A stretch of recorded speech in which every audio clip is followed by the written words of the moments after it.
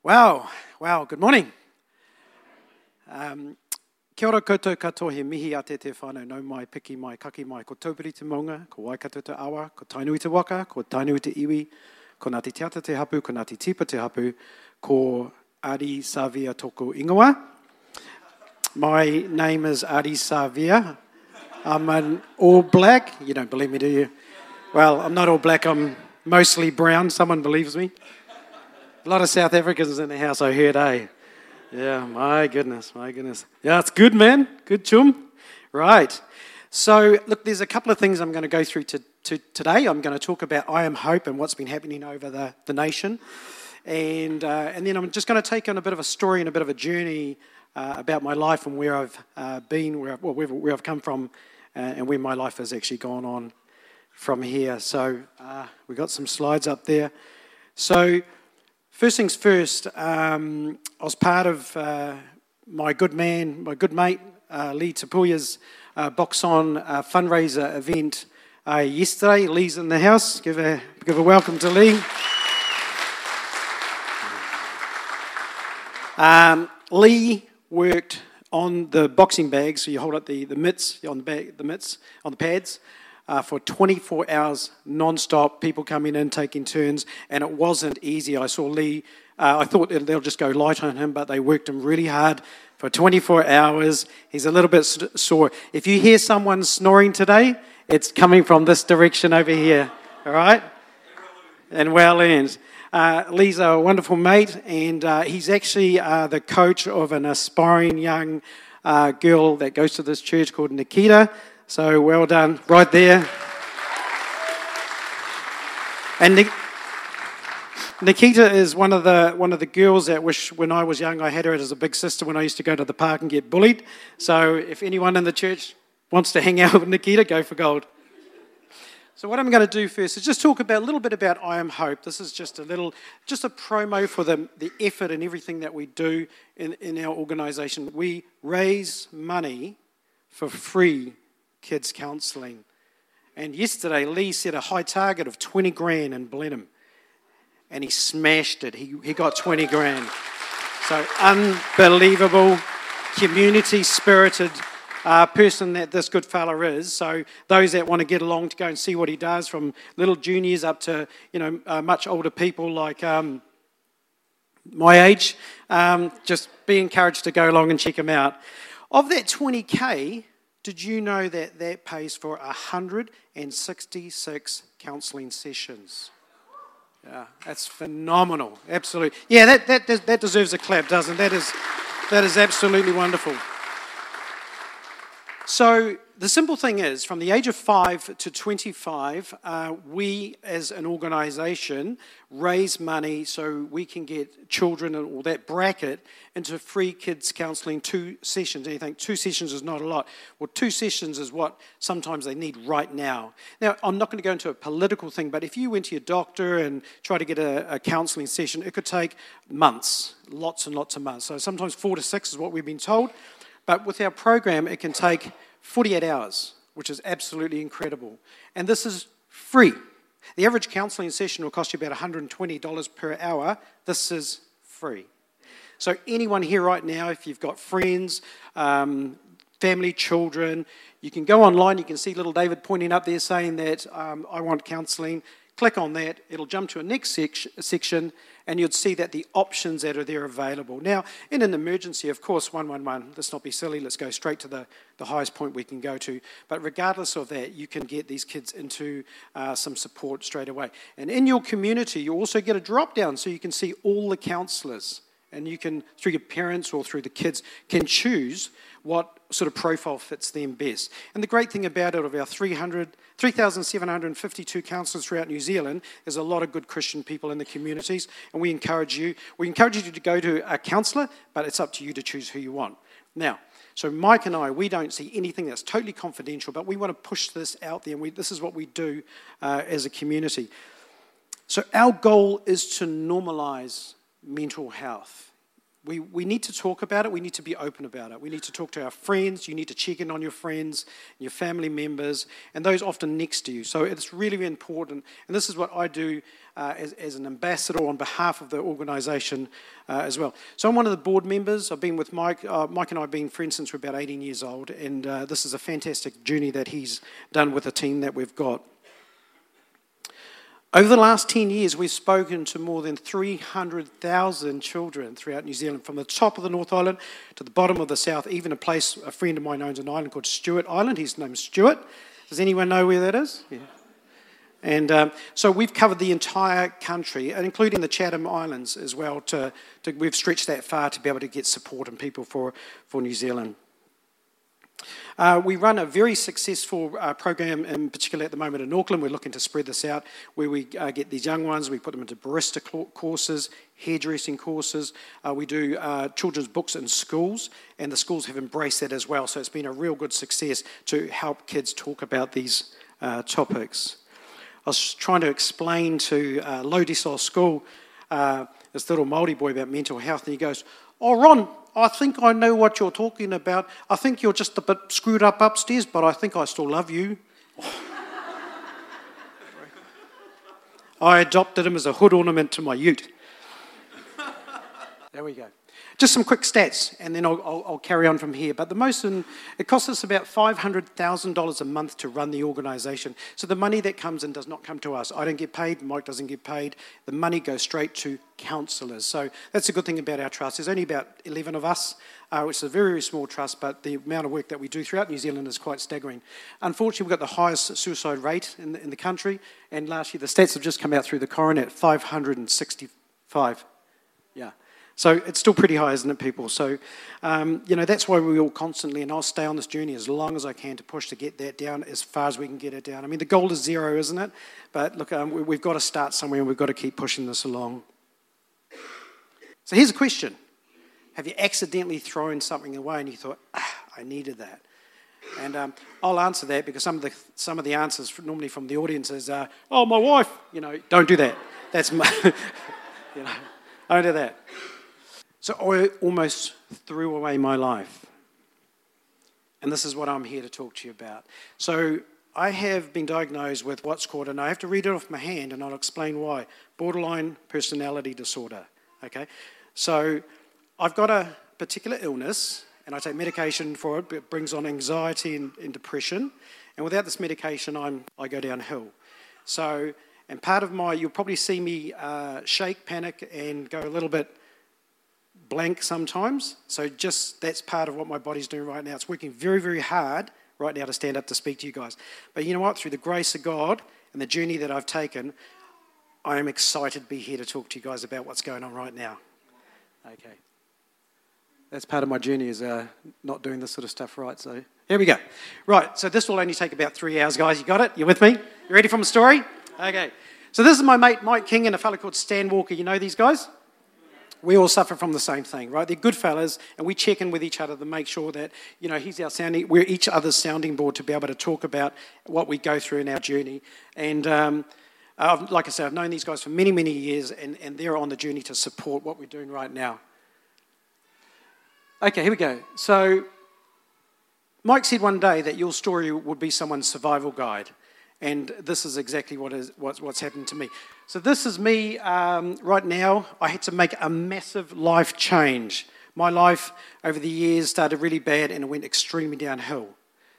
So from where I am today, that's what I was looking like 5 years ago. Very unhealthy, very, very sad, very depressed. I don't look like an all-black wannabe. Yet my life took a massive turn, and I had basically thrown everything away. I have had 3 suicide attempts, and again, through the grace of God and the journey that I've taken, I'm going to talk about some toolboxes and how you get through these next steps. Who knows where Waiuku is? This is where I was born and bred. There's 1, 2. Anyone else? No. Okay, 1, 2, 3. Okay, so Waiuku. Does anyone know where Renwick is? Yeah. And Sydney? Yeah, nowhere near those places. It's just in south of Auckland, a little place called Waiuku, where Pastor Tom and I grew up. Okay, that's where I was born and bred, one of 7 siblings. There we go. And this is the lifestyle that sadly, that my life took as a young fella. The top is a movie. Some of you will know that movie. The bottom is the reality. These are relations and uncles and so forth. So our house was often with parties, and our neighbourhood areas was quite well known with lots of parties and lots of bad activity went on in that time. And in that time, sadly, and this is the open truth here now, is that I was sexually molested for a long, long time and physically beaten a lot as a young child growing up. Things that should have never happened but happened. And that sort of took my journey into the downward spiral, because the people that you aspire to be like, or the home that you felt was safe, was not safe where I was. There was a bit of a front of how we used to live, but this was what was going on actually in the background. And this is me at the age of 4 years old, looking after my little sister after a night of partying and the family getting into a real bad state. Police were called, and it's quite a common thing that happened to us when we were very young kids. The most amazing person, we call it Anahera, which in Māori means angel or saint. This is a missionary lady who came to our little town, Waiuku, many, many years ago, and used to pick us up on this white van and take us out to the marae, and used to sing songs to us. And one of the songs that she used to sing that I remember as a little boy, sitting on her knee, and she had cradled me and held me really tight, was "Jesus loves me, this I know, for the Bible tells me so." A beautiful song, and I felt so safe and so comfortable in the arms of this lady that I didn't really know, but the warmth and the comfort from there was from her heart. A beautiful lady. And then she had this Bible verse, which Tom talked about today, and all I remember as a young person, I only put the section up of it, "He will never leave you nor forsake you." This is a beautiful verse that I carry everywhere I go as one of my nuggets and my toolboxes to remember, from Deuteronomy 31:6. "Be strong and courageous. Don't be afraid or terrified because of them, for the Lord your God goes with you. He will never leave you nor forsake you." So as a young boy, not knowing much about Jesus Christ, I felt safe in the arms of this lady, as we should with our family members. Unfortunately, one of my heroes in my life left when I was 7 years old as my father. And I remember to this day him walking down the street of where we lived and out the door, and never to see him for many, many, many, many, many years. At the age of 32, I tracked him down and I got to meet him. And 3 months after that, he passed away. So I got to say, and it was hard because I didn't love him, but I felt to say, "I love you." 3 months later, I felt I had a peace in my heart that we somehow connected, and then we, said goodbye to my dad. So as I grew up without a father, the depression kicked in, the anxiety kicked in, all the mental illness, all the things that were going on, because what had happened to me as a young child carried on through that journey into my middle years and later years. I was sent to these health camps. I was picked up by Maori Affairs. I was sent out, what we call whāngai out, which was sent out to family members and stayed with family members for a period of time, which things just didn't get better. It was kind of the same patterns and the same things were happening all over that time. Pretty scary when you're a young boy, and this is exactly the room that I stayed in, and that's my bed. So quite scary. And I've got to meet some of the nuns or nurses later on in life, and we share this journey with them, and they're very, very touched by the story. Life as a teen was no different. I was getting worse. I had nothing. I was dealing with no issue. I just survived in life because I knew I can tell jokes and make people laugh and get acceptance that way. And I thought the best thing to do is get involved in silly things like just crime and drugs and alcohol like most kids do. That's Michael Jackson up there. No, that's me. Looks like Michael Jackson. So it got worse from there, and all I wanted was acceptance because I had no one. I could embrace people, but I wouldn't let them embrace me back. I just kept big walls up. And when I'm in my teens, I still remember the verse, "God will never leave me nor forsake me." But I thought everyone in my life had left me. How's that possible? So why would I want to believe or choose Christ? I just didn't get it. It was just fake to me. But somehow in my heart of hearts, knowing that Anahita kept singing these songs that pushed into my little spirit, into my heart, I really felt that there was something there, but I just could not open up. There we go. So, over the years, I had 37 counsellors. Who's had 37 counsellors? Hands up. Yep. No one? No, just me. A lot of these counsellors were not good for me, and a lot of them I actually knew what to say, so I got sent to them by the courts, and I got sent to them by the doctors in the hospital, and I knew how to talk my way around it and get out of there, because I just didn't want to deal with stuff. Everything had bottled up, and my depression was getting really, really worse. And as I got older, I knew that my life was going to go into a different direction. I was excited about where I was going because I had jobs, and I was doing quite well financially, making a bit of money. Then I got the big break. Here we go. Life as an adult. So this is my CV. I put together my CV when I was about 15. What I wanted was a wife. You don't put that on a CV, right, when you go for a job? Who does that? No? Okay. I wanted a wife. I wanted a cool job. And I did some work as a truck driver and did some factory work. And this is my qualifications as a young fella. Driver's license at the age of 15, and I failed it a few times, and I've got a cycling certificate. That's all I've got, even today. Yet today, I run a very, very large logistics company. I'm on 5 boards, and we do quite well as a family. It's just been a great journey. So from a little boy from Little Waiuku who went through the journey to where I am now, somehow along the way, God had actually blessed me because he had a plan for me. How's that? Here we go. And here we go. So I got the hot lady. I got the wife, the beautiful lady there. I have 2 awesome sons that love me and support me now, but I'll tell you about them a little bit later. And I have an ATM. Who knows what an ATM? Aaliyah, Tane, and Mila, grandkids. They're my ATM machine, these little 3. And we spent a lot of money on these fellas. And I have the most awesome career. And then I got the break to go to Hong Kong. And that's when I thought, hey, things are getting better for me. The anxiety was still there. The depression was still there. But I felt I had to perform. So what I did was just took off on a real big direction, kind of left the family over here because I felt I had people were liking me and needing me and wanting to get me to go all over the world. I travelled to 30-odd countries. I looked after 17 countries. I travelled 7.5 months a year on a plane, and I was never home. I felt accepted. I felt that there is hope for me in this. But then it got out of hand. I was making a heck of a lot of money back there. It's not about the money now. I'm just trying to paint a picture here.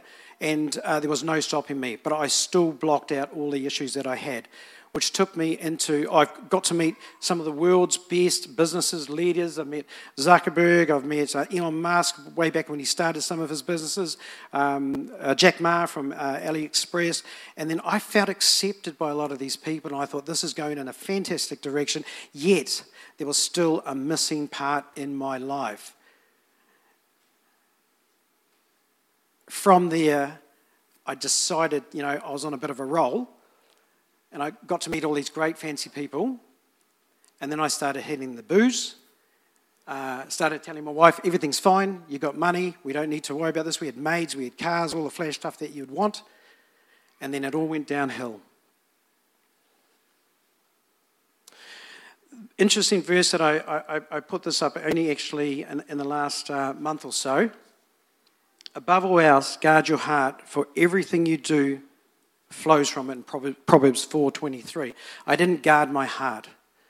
My wife was a Christian. She was praying for me. She was scared. I was disrespecting her. I was doing all things that I shouldn't be doing, and she was about to leave me. But I said, don't worry about it. We're doing well. We've got lots of money. Things are going great. I don't need anything. I put this wall right around me, and I was on a super high. But then life got worse. It all went downhill. I'd overloaded myself, my family, my friends, and I hit rock bottom. I broke. I had a breakdown. I was in Singapore with my wife. We had transferred to so many different countries, and I decided that's it, enough's enough. I'm going to take my life. So I got massively intoxicated one night. I was out in a field, and there was a bridge, and I was running for it. For some reason, there were already police patrolling in Singapore around this district. And then I got into a pretty bad scuffle with them, and I tried to get over that bridge. And then unfortunately, I got arrested. In Singapore, suicide's a crime. And so they put me in the prison for a while, and then everything just fell apart. My wife had packed up. She's already gone home. My sons didn't want to know me. My son said, "You'll never see the grandkids ever again." I had nothing. I had gone from rags to riches to rags overnight. And it was painful because I'd lost everything. I worked so hard for what I thought was right. But I'd suppressed so much over the years, and I didn't deal with this stuff. And what I thought what I was doing right, I was giving away money. I thought I'm doing all the right things, but all I was doing was trying to fill a need in my heart that I didn't need to. It was the missing part of that for the hope was Jesus Christ when I first started as a young one. I was too hard for them. They put me into the mental institute in Singapore for 11 days, and that's me to the right there with a counsellor. I knew things had to change pretty damn quick, but I knew what it was. I knew what the hope was.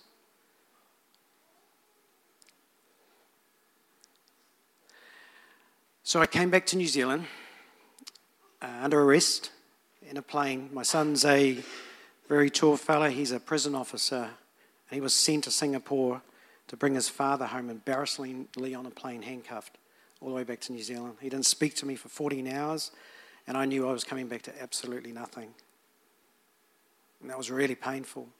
And you know, when you fly, those that fly around the world, and you see you open up the little window and all the light comes beaming in, I knew then something had hit me in my heart of hearts that God had a better plan for me, and I needed to change very, very quickly. I didn't want to lose my family. I didn't want to lose my kids. I didn't want to lose a job. The most fortunate thing for me when I came back to New Zealand, I had no charges laid against me because it was a suicide attempt. I got no criminal record.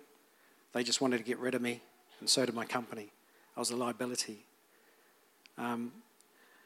So my desire when I came back was to still end it. I'd had enough, and my son wasn't talking to me. I had massive anxiety attacks. I had massive meltdowns, and things were just going, it just got worse and worse and worse. But I knew on that plane when I saw that light, and I felt, and this is a me moment, however you feel your moment, this was a me moment. I felt that verse come back to me, that Jesus will never leave me nor forsake me. And I felt, for some reason, the comfort of that missionary lady, Anahita, that love just come into my heart.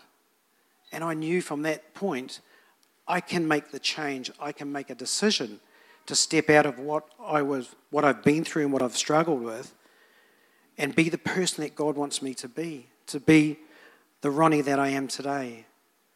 And I made a very, very big decision when I came back to New Zealand to get counsellor number 38, Jesus, back in my life.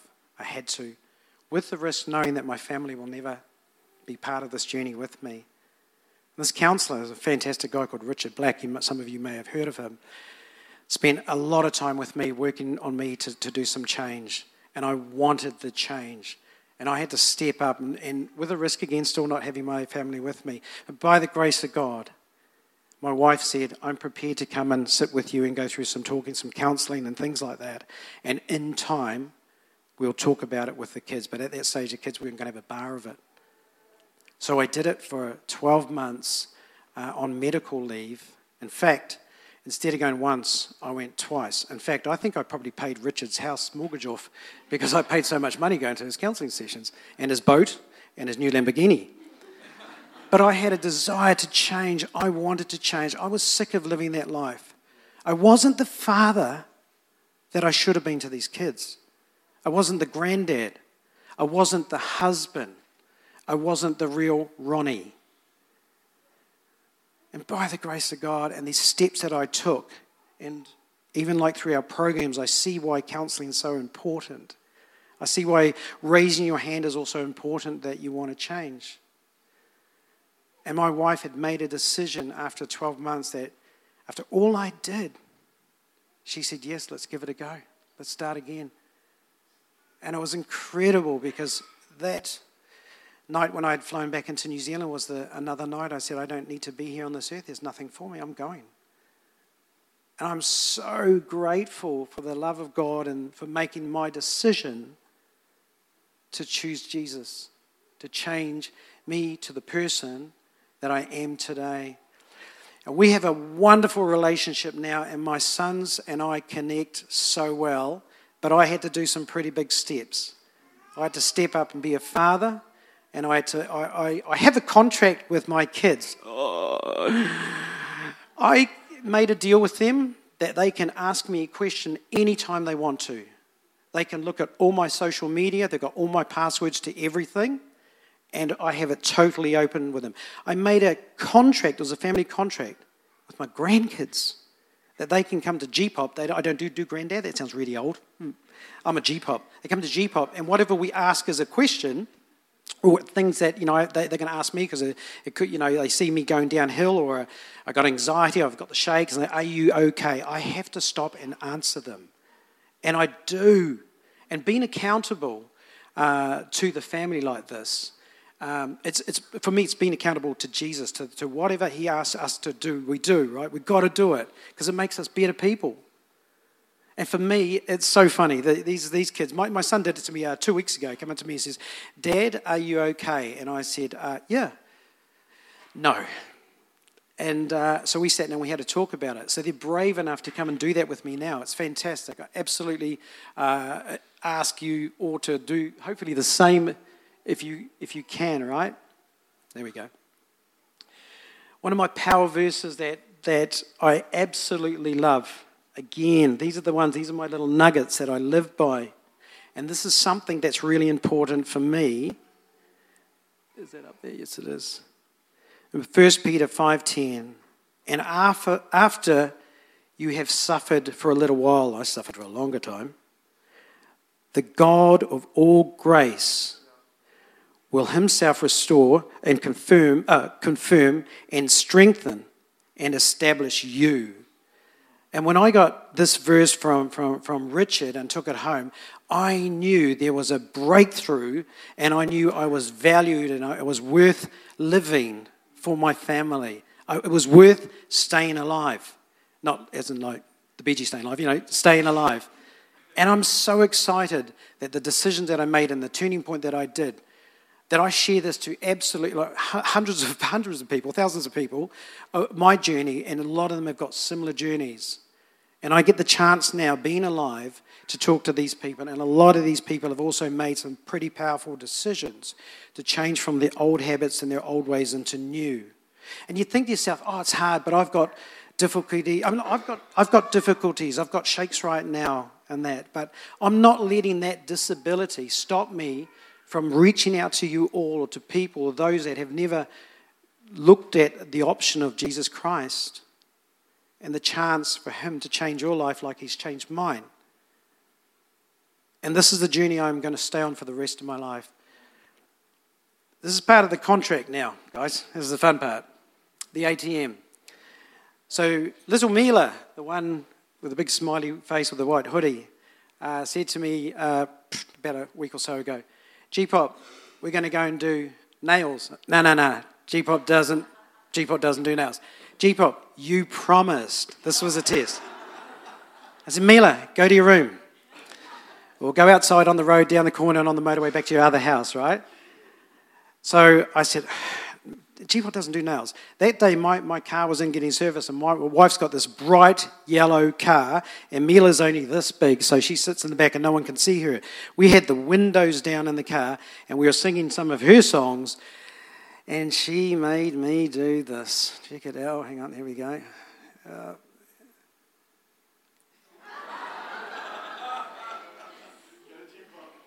Go G-Pop. So I was driving up the road, come to the set of lights, and this dude was in the car next to me, and I'm like this, I'm looking at, no. And I put my hands down and Mila says, no, G-Pop, you put your hands back up. You put your hands back up. So be very careful. If your children want to make a deal and a contract with you, you get a lawyer and you put in some good terms and conditions. I tell you that now. But this is the lovely thing about it and making these decisions is being open and being transparent that my 5-year-old granddaughter can see G-Pop not in a good space and say, G-Pop. I rung her about 5 minutes before we started here and she goes, you've got this, G-Pop. Yeah. Because I get nervous as heck doing this. I'm not polished, but I love what I do because I know the love of Jesus Christ in my heart and the changes that I've made and that you can make today. So don't do nails, guys. If you want to, that's up to you, right? My other favourite, when all that's happened back there in the day, God has the plan. He had it from the beginning, didn't he? He knew my path. He knew what I was going to go through. Not everyone goes through this sort of stuff. But the fact is, I made a choice to want to change from bad to good, from my younger years to where I am now as an adult, and to be able to share this story with you guys that gives hope. Hope in Christ. Jeremiah 29:11, for I know the plans I have for you, declares the Lord. Plans to prosper you and not to harm you. Not just prosper in money, prosper in life, prosper in riches in your heart. And that's my story, rags to riches. Not just about money, it's about riches here. Plans to give you hope and a future. There's an amazing comment from a guy called John Acuff who wrote, God found Gideon in a hole. He found Joseph in a prison. He found Daniel in the lion's den. He found Ronnie in Singapore. He found you in Blenheim in church today. It's not up there, I've got it down here. He has a curious habit of showing up in the midst of trouble, not in absence. Where the world sees failure, God sees future. Next time you feel unqualified to be used by God, remember this. He tends to recruit from the pit, not the pedestal. I don't let borderline personality hold me back. This is now a tool. I'm free from this. I know I am. I know when you wake up in the morning and you have to put on glasses or clothes or your seatbelt when you drive to, it is what it is. This is going to keep you safe where you go. For me, I have to take medication. I'm not afraid to tell people that. I don't care that I don't remember this. I don't care because I know I'm free from it. And I know you can be free from these things as well today. So where from here? I can tell you right now, the work we're doing throughout the community, in churches, youth groups, businesses, it's been a fantastic journey and there's a lot more we are doing and we're going to be doing in the years to come, supporting Lee, doing a lot more up here in Blenheim. And again, I think for me, team, is that making this decision, these decisions to change and putting all these tools and efforts in place, if you feel today that you need to change, that you need to put things in place or on the cross, if you feel today that, hey, you're not the great father, but you want to be, if you feel today you're not the great mum or the grandparent or the kid, make today the day you choose hope in Christ. So, I know that there may be non-Christians and Christians in here, but I'm just asking you for today to really consider your journey going forward. And I believe that there is some that have got a similar story to me. I believe some that's probably got worse stories than me. I believe some of you are doing really, really well. And that's fantastic. But today, my story for you is about hope in Christ.